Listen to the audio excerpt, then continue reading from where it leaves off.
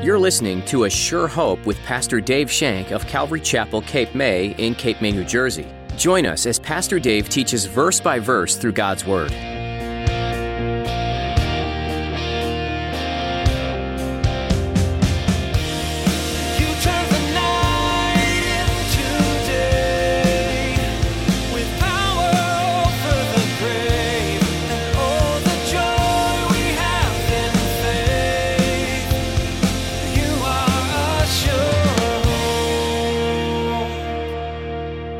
It's like the birds of the air and the thorny stones and things that when he talks about the parable of the sower.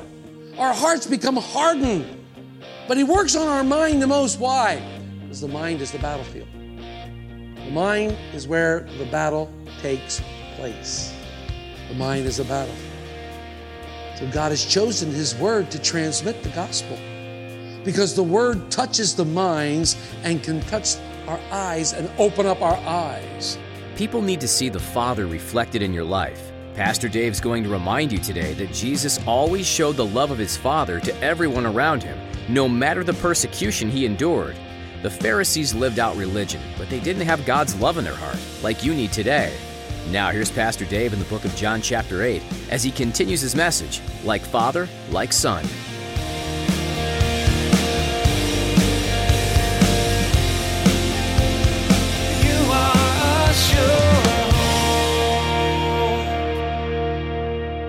People thought they were the greatest things in the whole wide world. They were religious men. Oh, they were so holy. Look at them over there on the corner praying as they stood there so everybody could see. Look at them giving into the money as he picks out the money and says, I'm giving it, Look at him. They're so holy. They didn't want to change that. They didn't want to lose their stature. So the reason they didn't understand him was simply because their ears were too heavy to hear. You cannot hear my words. You cannot, because your prejudicial attitudes prevent you from listening. Did you ever talk to somebody like that? Yeah. Yeah. They were so prejudiced that when you talk to them, it's almost like they're going, da, da, da, da, da, da, da, da. Their ears were blocked. Their ears were blocked. Even after they continued with this mindset, listen to their words in 41c. We have one Father, God. Once more, they're claiming to be God's children. Have you ever heard someone say this to you? Well, we're all children of God. Well, not according to what we're studying today. What we're studying today refutes that. In fact, if you remember correctly, a long time ago in a galaxy far away when we first started John, in chapter 1, in verse 12 and 13, listen to what John writes. He's talking about the Word becoming flesh. He's talking about the Word that has come down. And he says this about the Word. We know the Word is Jesus. We know he's talking about Jesus. So he says in verse 12, but as many as received him, Jesus, to them he gave the right to become children of God, to those who believe in his name, who were not born of blood, nor of the will of flesh, nor of the will of man, but of God. You cannot become a child of God through physical genealogy. Doesn't work that way. My children cannot become Christians because I am a Christian. Doesn't work that way. It is not by blood. It's not something that you inherit from your parents or pass on to your children. This dynamic life as a child of God is not by the will of the flesh. In other words, I can't will myself to be a child of God. I can't say, today I'm going to get up and live a dynamite life. I'm going to be self-sacrificing. I'm going to have a great attitude, and I'm going to give to the poor, and I'm going to do all these things. Good luck with that. You can't do it in your flesh. You cannot do it in your flesh. You cannot do it by the will of man. You can't be coerced. You can't be pulled or drug into. You can't come into this new life because somebody's pushing you. The new birth can only come from God.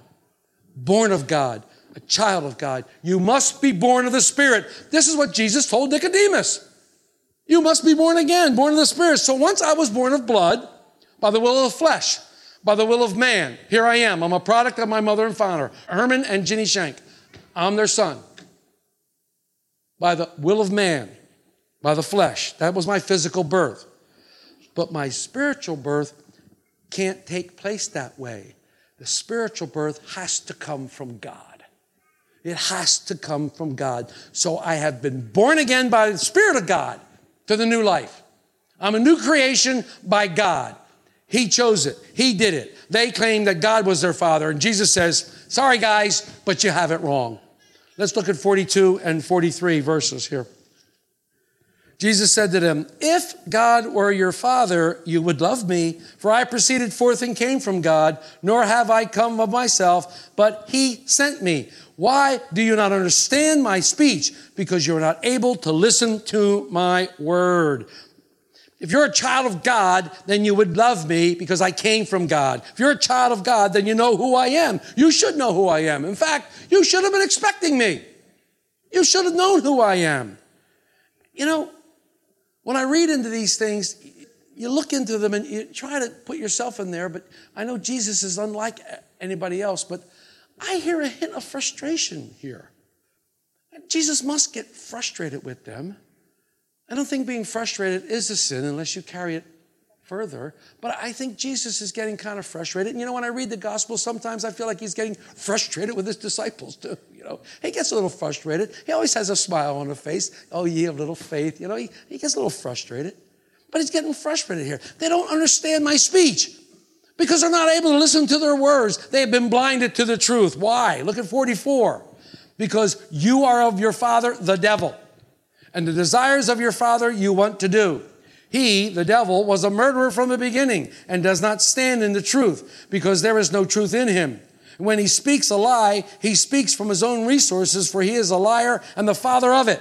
Well, note the contrast here between the two fathers. Yeah, big contrast. All things that Jesus said, all things that Jesus did were patterned after his father, God the Father. What he was saying to these guys was, everything that you do, everything that you say is also patterned by a father, your father, and it's not God, it's the devil. Right there, the devil. Their father is Satan, is exactly what he's saying. They couldn't hear the truth because they only believed a lie. They were so sold on the lie. I mean, come on. I've known people that would lie and lie and lie, and then after a while, they would believe their lie. These guys are living a lie. They believed it so much, they're living it. Just as we're partakers of Christ's divine nature and have a union with him, the Father, the wicked people in the world, they have a union also, but it's with Satan. It's with the God of this world. The Pharisees hate Jesus. The Pharisees hate Jesus. Satan is a murderer. The Pharisees want to kill Jesus. They are guilty of Satan's crimes against God. They have rejected his rule and his truth. They will do whatever they can to suppress the truth and seek the inheritance by any type of means, illegal or not. They're suppressing the truth. It sounds like something that Paul writes out of Romans, who suppress the truth because they believe the lie. They're believing the lie. Why? Because their minds have been blinded by the God of this age. And Paul writes about this in 2 Corinthians. In 2 Corinthians chapter 4, Paul's writing this about the gospel. And he writes in 3, 4, and 5, Paul says, but even if our gospel is veiled, it is veiled to those who are perishing, whose minds the God of this age has blinded, who do not believe, lest the light of the gospel and the glory of Christ, who is the image of God, should shine on them. For we do not preach ourselves, but Christ Jesus the Lord, and ourselves your bondservants for Jesus' sake. Those who are perishing, the gospel is veiled to their eyes because Satan has blinded their eyes. We need to take the blinders off of their eyes. Satan has blinded them with a lie, and they're believing the lie.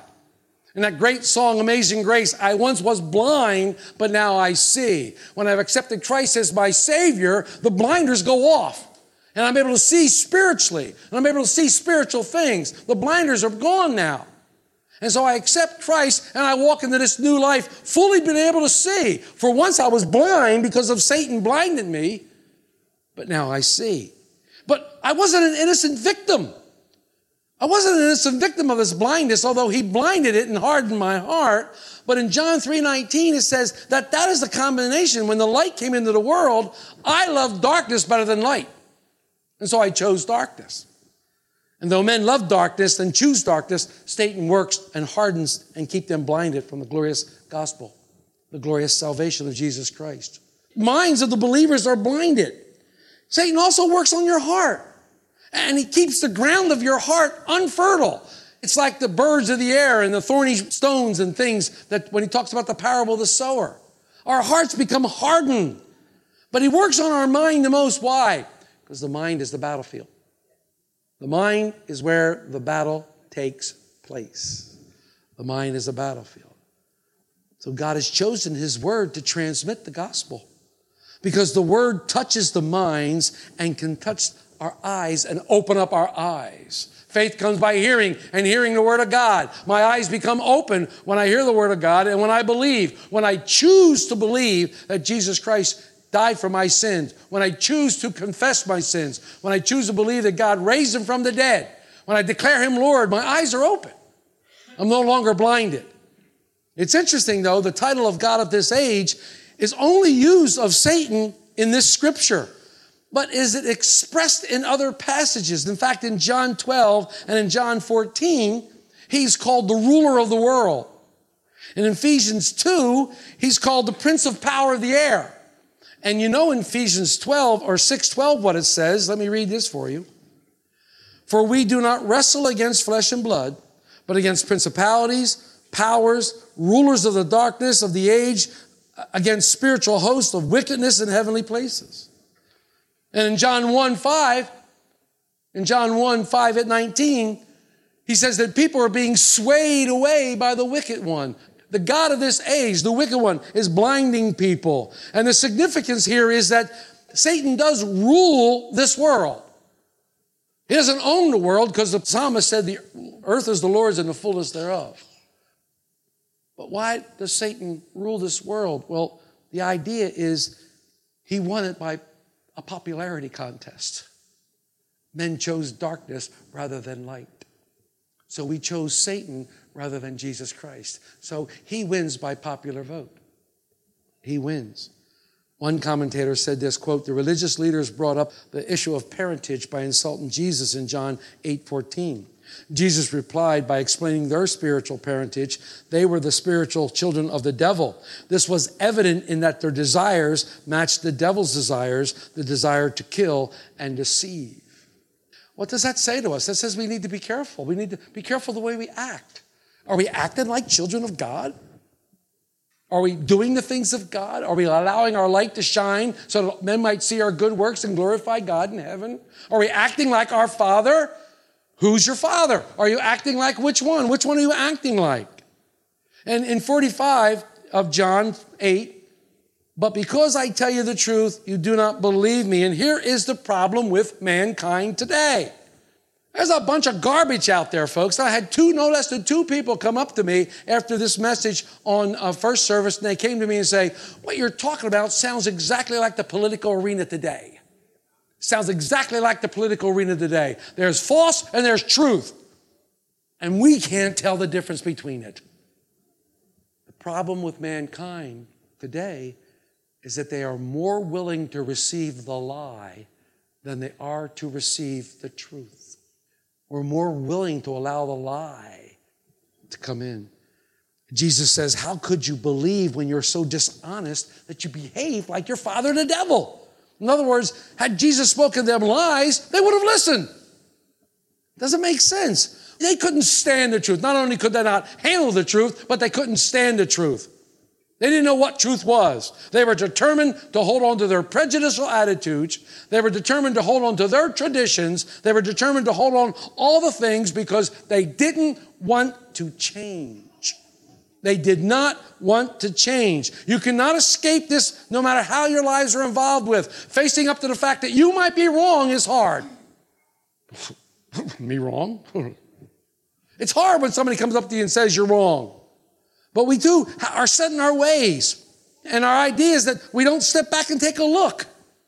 We don't sit back and we have to take a look according to God's word. We need to do everything in our life and balance it by God's word. We need to take back and take a look at our lives. We need to be like David and say, search me, O Lord. Point out any wicked ways in me.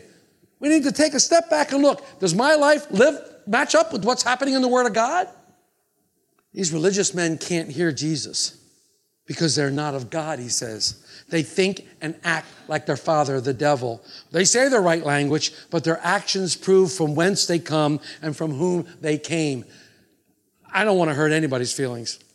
And I love all of you deeply. We have people who pose as Christians, but when you look into their life, you go, something wrong, something wrong, something wrong. 46, which of you convicts me of sin? And if I tell you the truth, why do you not believe me? Jesus is saying, okay, convict me of sin. Show me the sin I've done. You guys are the holy ones of Israel. Show me what sin I've done. Come on, lay it on me. I'm opening myself up. Talk to me about sin. You bring up my mother. You didn't talk about my father. Come on. Show me sin. Christ didn't sin.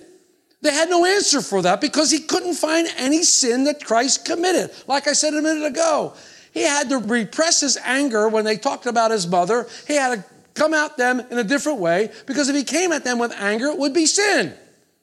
Although there is a righteous anger, don't get me wrong. But he never sinned. They're quiet at that. Why didn't they believe in him? They couldn't convict him of sin. And as we finish, it says, he who is of God hears God's words. Therefore, you do not hear because you are not of God. Well, he just throws it and hits him right between the eyes. He hits him right between the eyes and says, you're not of God. Everything Jesus did substantiated his teaching. They couldn't find one fault in anything. But their response to his teaching brought out the truth about their own lives. If you're responding negatively to the Word of God that's coming at you today, then there's something wrong with you, not God. Something wrong with your life, not God. And maybe God is telling you something. Whatever the claims of these religious people might be, they were not of God. For any man who studied the teachings of Jesus and then turned their back on him didn't know God, did not know God. And because of that, their hearts were not right. This is a heavy thing. This is pretty heavy that I'm throwing out there, folks. I feel like I'm throwing anvils at you. Catch. This is a heavy thing because you're here today and you're listening to God's words. And I just hope that none of you are going to go sitting there thinking, boy, what a bunch of gobbledygook. What a bunch of stuff you're throwing at us, Dave. Get it over with, man. I'll go home. I got things to do, people to see, places to go, man. Well, I want to tell you that God is speaking to your hearts right now in these scriptures today. He's speaking to every one of your hearts. I know he's speaking to mine. I know he's speaking to mine. He's speaking to your hearts. Can you receive it? Can you receive what God is sending out today in your hearts? Can you contain it? Is what he's sending out ministering to you? Is it feeding you? Is it nourishing you? Is it going to sustain you in the rears that you're going to meet up today after church? In the arguments you're going to have with your spouse on the way home? Or the kids as they go crazy as you're trying to take them someplace tonight? When you take them up on the boardwalk and give them everything under the sun, and you're leaving the boardwalk and they see one last toy and they have a fit? Or is it just something you're sitting there going, you're crazy, Dave. You're just saying that because you're a pastor. Well, I'm saying it because I'm a pastor. That's true. But I'm saying it because I believe it. I'm saying it because the Lord has shown it to me. Are you putting God's word into action? Are you actually a doer of the word, not a hearer only? Do your actions resemble your Father? And I have to ask, you've been waiting for it, who's your daddy? Your actions resemble your parentage. Your actions resemble from whom you are. You can very quickly tell who your father is. He that is of God hears God's words. Therefore, you hear them not because you're not of God. The way I see it, and I will conclude here, we have two choices. We have two choices. Either God is God or he's not. Either God is who he says he is, and therefore Jesus would be who he says he is, or he is not.